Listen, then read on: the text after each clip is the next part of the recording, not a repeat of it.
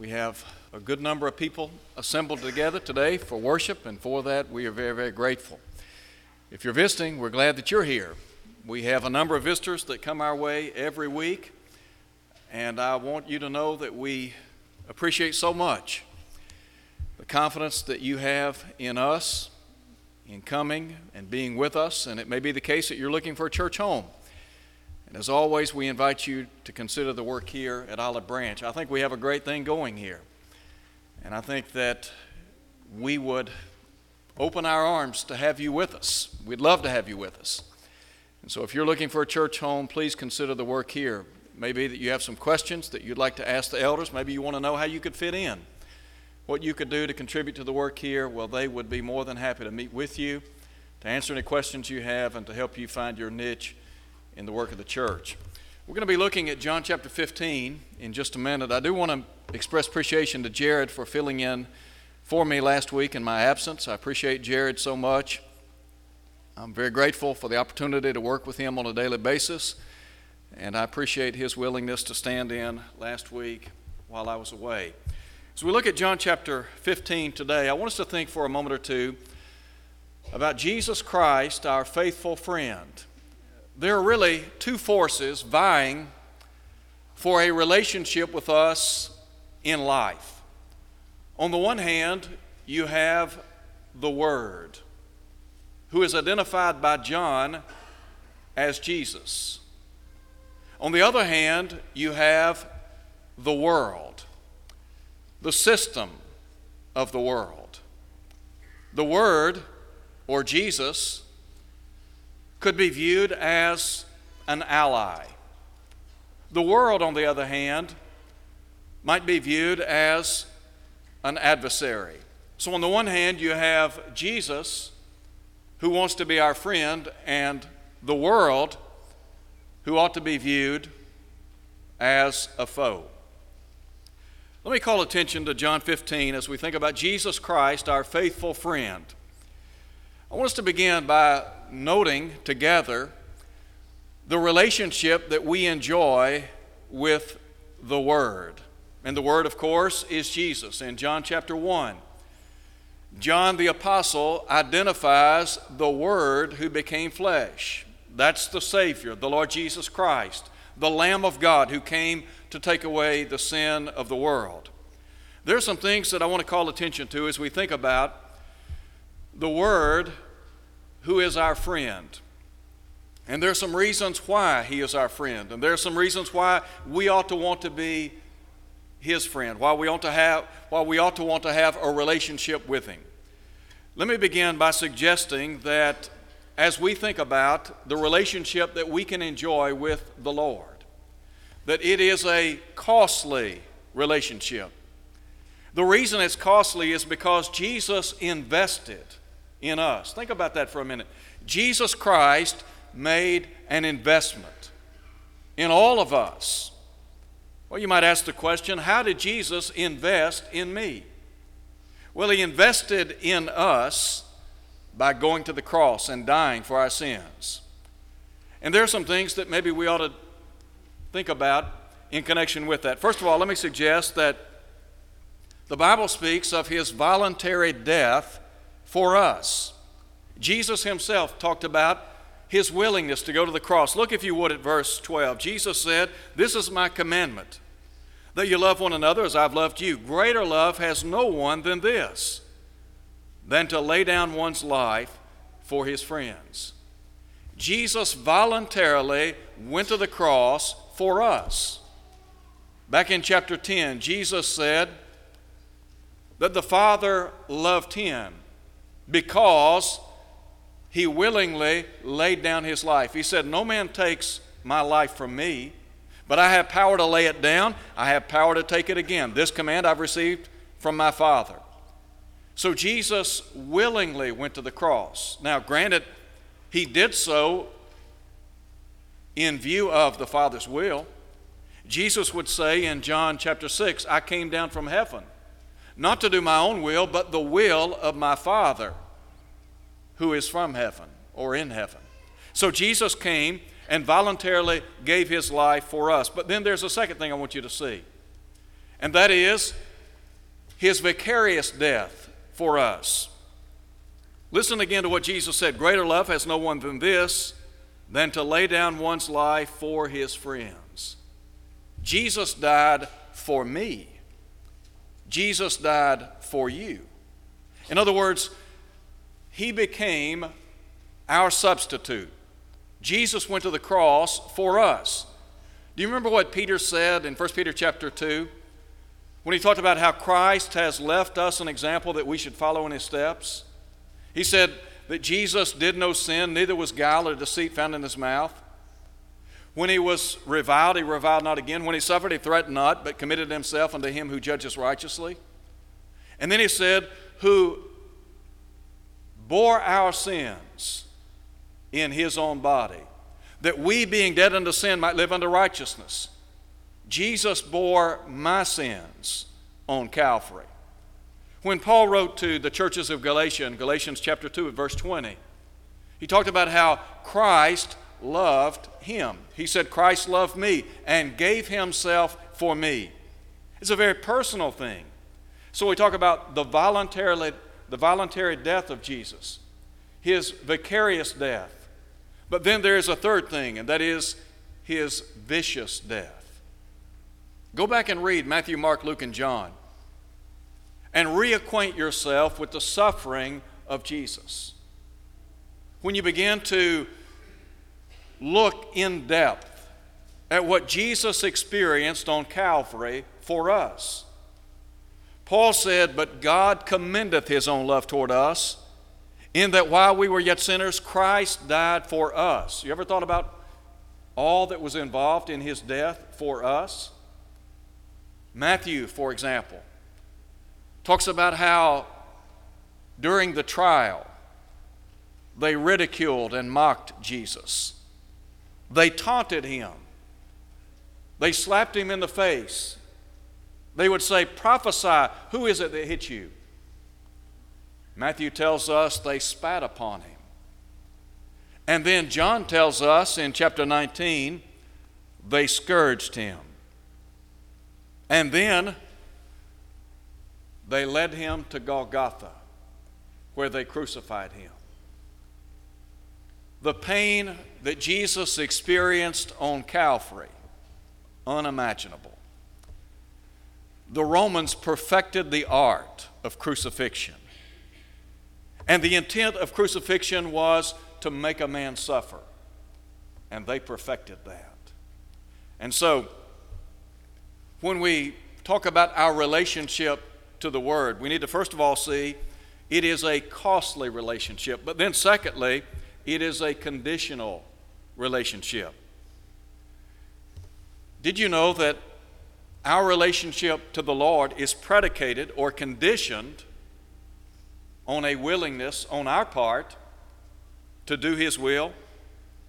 Listen to what Jesus said in verse 14.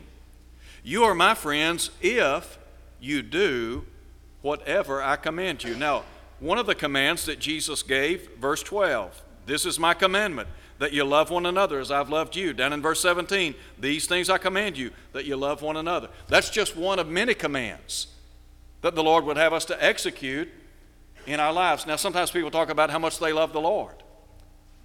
Jesus asked the question on one occasion, why do you call me Lord, Lord, and do not the things which I say? We demonstrate our love for the Lord by obeying his will, by honoring his will. Whatever Jesus says, we want to do. We want to be the salt of the earth, the light of the world. We want to live in such a way so that we bring others to Christ. We want to bear fruit in our Christian lives. Jesus said in John 15 at verse 8, by this my Father is glorified, that you bear much fruit, so you will be my disciple. So, Jesus has invested in us greatly. He wants a relationship with us. It is a costly relationship. It is a conditional relationship. But then in the third place, it is a close relationship. When we talk about a close relationship with the Lord, let me just point you in the direction of what Jesus said in verse 15 to underscore the closeness that we have with the Lord. Listen to what Jesus said, no longer do I call you servants, For a servant does not know what his master is doing, but I have called you friends. For all things that I've heard from my Father, I have made known to you. Jesus here, talking, of course, to the apostles, identifies them as friends. Now, all of us have the privilege, the right, to be a friend of Jesus. The Lord wants us to be his friend. He wants to be a friend to us. Let me ask this question. What are the benefits of having a friend? I remember many, many years ago reading a quotation by Emerson. And he said, "A friend is one before whom I may think aloud." Solomon talks about how there is a friend that sticks closer than a brother. There's just something about a friend. Now, there are people that we have close-knit relationships to. Maybe it's a family, maybe it's a co-worker, a classmate, a neighbor. And we identify them as friends, and we're grateful to have friends. And what Jesus is saying here is, look, I'm calling you my friend. What are the advantages of having Jesus as your friend? First of all, let me suggest that as a friend, Jesus will strengthen you. I want to ask a question. How tough is it to live on planet Earth? Not easy, is it? I mean, look at our world and all of the things that go on in our world. We talk about human suffering and trials and tribulations and tears, wars and conflicts. I mean, look at everything going on in the world around us. Sometimes we become discouraged. Sometimes we feel helpless, weak, if you please. And yet, Jesus has the ability to strengthen us, to help us make it day by day. Paul said in Philippians chapter 4, verse 13, I can do all things through Christ who strengthens me. To know that I have the ability to make it each and every day. I can get up out of bed every day and know for a fact that the Lord will strengthen me. And the strength that I derive from reading and studying the Scriptures, from looking at the life of Christ and the apostles and other great men and women that are referred to or spoken of in Scripture. But not only will Jesus strengthen us, and not only does he provide strength on a daily basis, but I believe he will support us or sustain us. Let me give you a passage of Scripture that I think very encouraging. In 1 Peter chapter 5, verse 7, Peter said, casting all your care on him, for he cares for you. What was it Jesus said to the apostles? Now, you have to understand that Jesus is about to go to the cross. Back in chapter 14, in chapter 13 and chapter 14, he begins talking about how he's going to be leaving them. And so, they're concerned, they're distraught. You can understand that. And so, it's in this context that Jesus talks about his friendship with them, and the fact that he would sustain them and support them. And so in verse 15 he said, no longer do I call you servants. The servant does not know what his master is doing, but I have called you friends. A friend will stand beside you. A friend will support you and sustain you. And I think the Lord was willing to stand beside them, to support them, to sustain them. I mentioned a moment ago what Peter said in 1 Peter chapter 5, verse 7, casting all your care on him, for he cares for you. Let me ask you today, what problems or trials or tribulations or heartaches have you experienced in life? And because the burden was so great, you turned to a friend and you said, I just need to talk to you for a little bit. I need some counsel. I need some encouragement. I need you to help me with this. I think what Peter is saying is, look, there is nothing that you can't take to the Lord and put on him. The Hebrew writer said in Hebrews chapter 4, verse 16, "Let us therefore draw boldly unto the throne of grace, that we may receive mercy and find grace to help in time of need." That tells me that the Lord will be supportive of me, that He'll sustain me. Now we talk about Jesus strengthening and supporting us, but then in the third place, He will stand beside us. He'll stand with us. How do I know the Lord will stand with me? Listen to what the Hebrew writer said in Hebrews chapter 13. The writer there said, speaking on behalf of the Lord, "I will never leave you, I will never forsake you." When Paul wrote to Timothy in 2 Timothy chapter 4, Paul, of course, was about to face death. Nero was going to have him beheaded. And so he talked about how the hour of his departure had come. And in that context, he talks about some of the people that had abused him, a man by the name of Alexander the coppersmith. He spoke of Demas that had forsaken him. And so in verse 16 he said, "At my first defense no man stood with me, but all men forsook me. I pray God that it may not be charged against them." But here's what he said. In light of the fact that all men forsook him, he said, "But the Lord stood with me and strengthened me." Just think about that. Paul is saying, in the hour of my need, when I needed people the most, what'd they do? They forsook me. They didn't stand with me. Here I'm supposed to have some allies, some people that will stand with me in the hour of trial, but they didn't do it. But he said, "The Lord stood with me." Not only did he say the Lord stood with me, but he said the Lord strengthened me. And there again is what he said, Philippians chapter 4, verse 13, "I can do all things through Christ who strengthens me." So, Jesus wants to be your friend. He wants to be your faithful friend. I can say this in all confidence. You will never have a friend like Jesus. You'll never have anyone that will stick with you through thick and thin. Come what may, the Lord will be with you every step of the way. All the way to the end. A couple of weeks ago, Jared and I had the opportunity to visit with Ray Elmore. Ray is in a hospice house. Ray has terminal cancer. And Ray looks like a Holocaust victim. I mean, it's pitiful what cancer has done to his body. He's confined to a bed. Ray has probably the strongest will to live of any person I've ever known. And Ray told me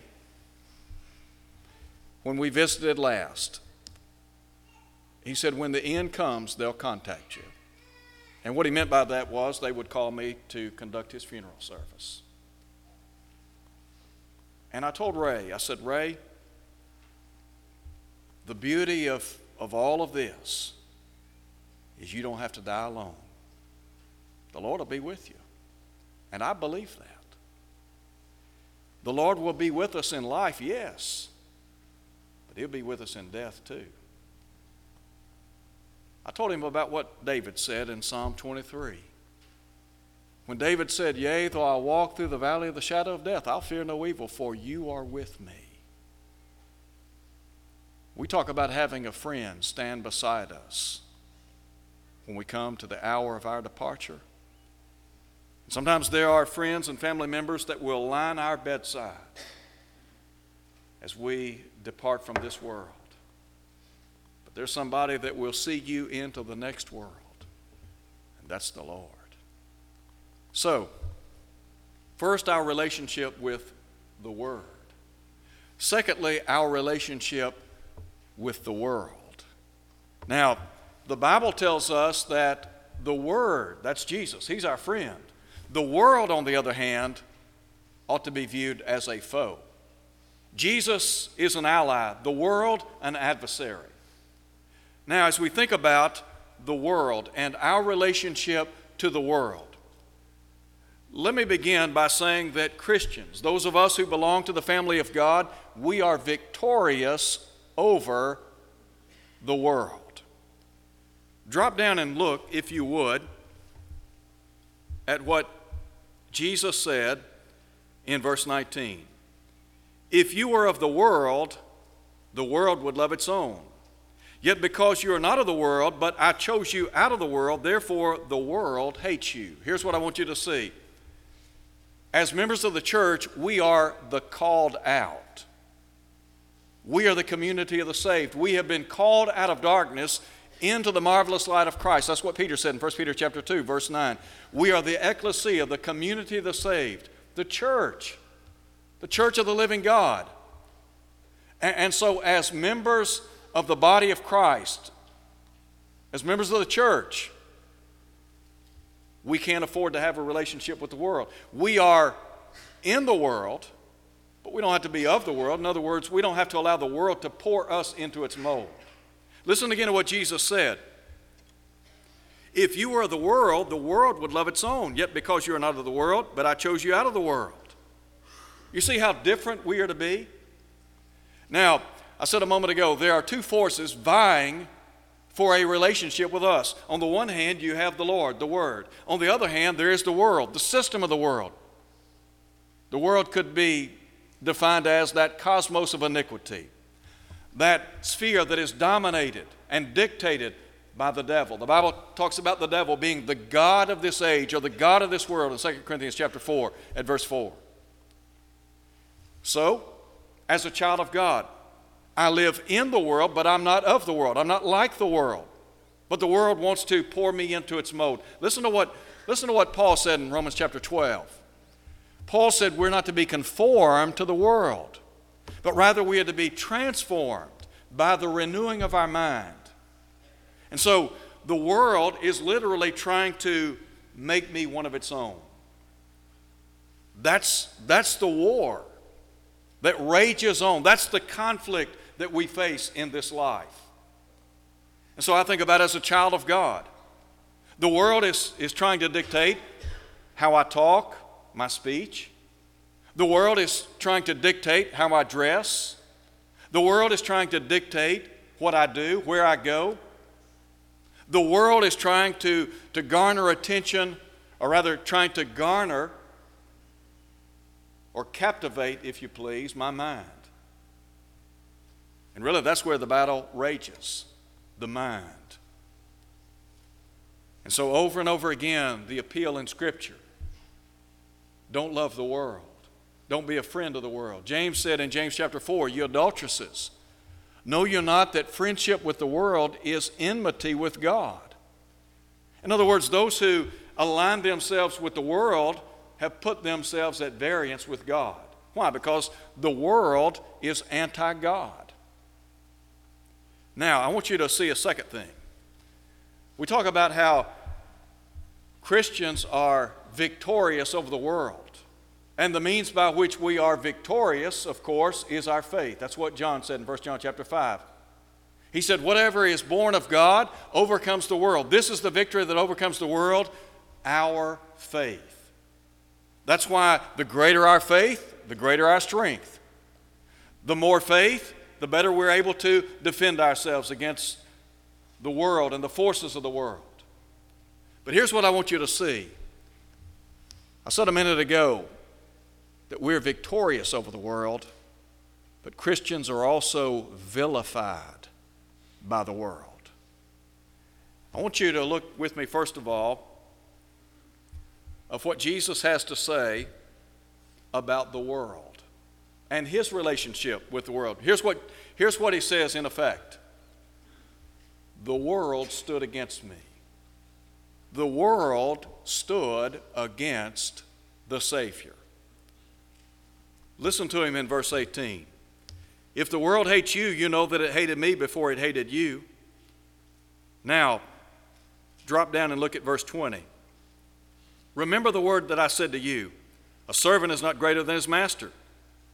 If they persecuted me, they will also persecute you. If they kept my word, they will also keep yours. And then down in verse 25, he quotes the psalmist. They hated me without a cause. Look at the ill treatment Jesus received at the hands of the world. Jesus said, they hated me. They persecuted me. So, we talk about the world standing against the Savior. And I think what the Lord is saying is, just as they stood against me, they'll stand against you. The world stands against the saints. Look again, verse 20. Remember the word that I said to you. A servant is not greater than his master. If they persecuted me, they will also persecute you. Verse 18. If the world hates you, you know that it hated me before it hated you. All he's saying is, look, the world is not your friend. I'm your friend, but the world is not your friend. Now, because you choose to be my friend, because you choose to align yourself with the way I think, the way I do business, you can expect to suffer. You can expect to be persecuted. Let me just give you a couple of things that are under persecution right now. First, the church.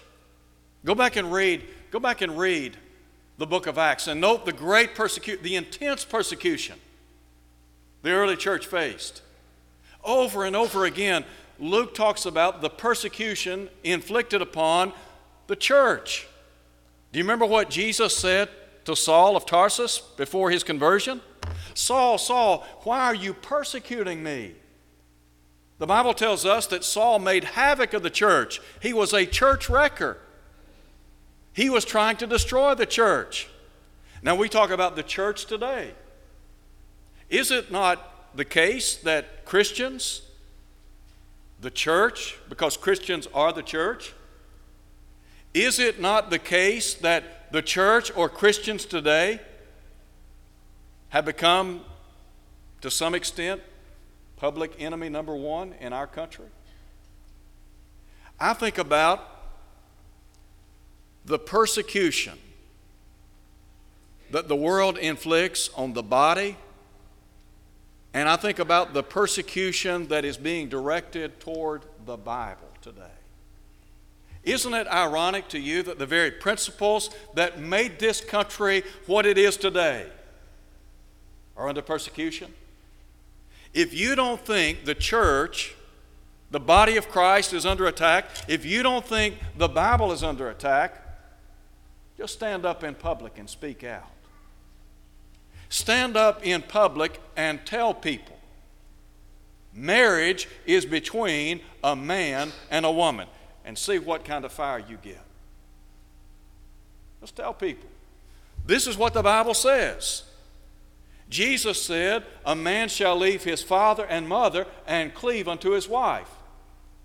Somebody will say, well, that's narrow-minded, that's old-fashioned, that's archaic. Well, that's true. It's old-fashioned, narrow-minded, and archaic. It's also biblical. Here's the question. Do we want to be politically correct or biblically correct? Now, if we're going to stand with what the Bible says,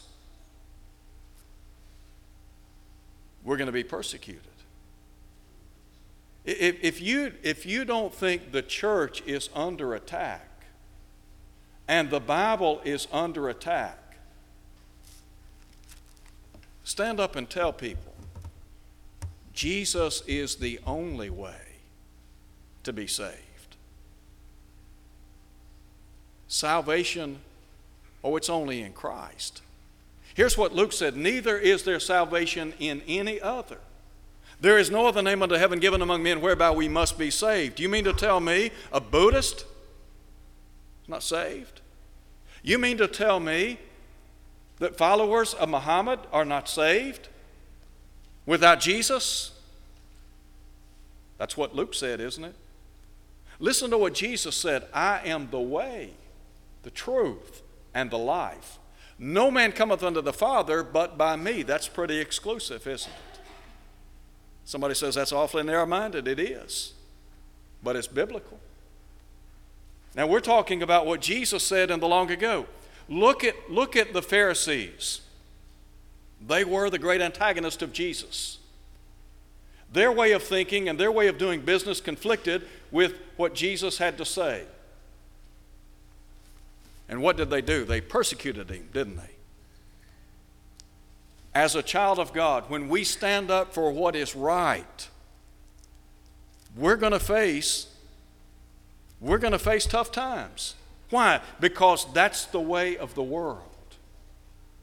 The encouraging part is the Lord will be with us. The Lord will stand with us.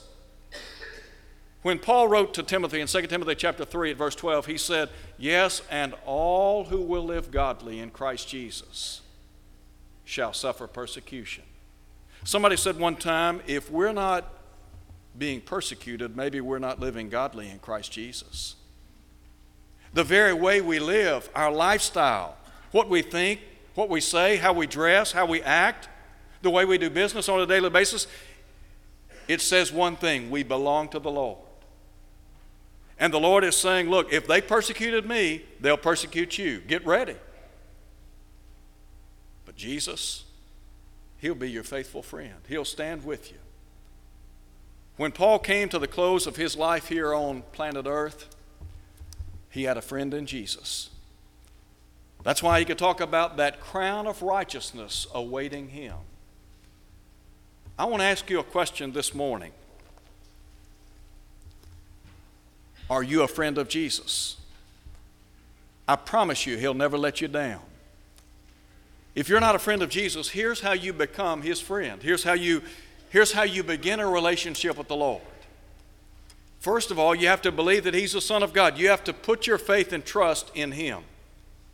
Jesus said, except you believe that I am He, you'll die in your sins. In other words, unless you believe I'm the divine Son of God, you'll die in your sins. Then you have to be willing to die to the love and the practice of sin. It's called repentance. On Pentecost Day, Peter said, repent, Acts 2, verse 38.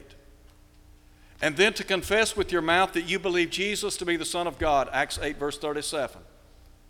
The Bible says that we are then to be baptized or immersed in a watery grave. And we do that, why? To contact the blood of Christ, Romans 6, 3 and 4. When we're baptized into Christ, our sins are washed away, Acts 22, 16. What washes away our sins? The blood of Jesus, Revelation 1, 5. God adds us to the church, Acts 2, verse 47. We become members of the ecclesia, the community of the saved. We are a part of God's family. We have the hope of life eternal, Ephesians 5, verse 23. So if you're not a friend of Jesus, if you don't have a relationship with Jesus, I want to encourage you today to come to Christ. It may be that you are a member of the church. For whatever reason, you've gone back into the world. You have once again aligned yourself with that system. Why not come out of the world? Paul in the long ago said, come ye out from among them. Be separate, says the Lord. And I'll be your God and you'll be my people. So today we encourage you, come back. The Lord wants you to be saved. The Bible says God is not willing that any should perish, but that all should come to repentance. Come now as we stand and sing.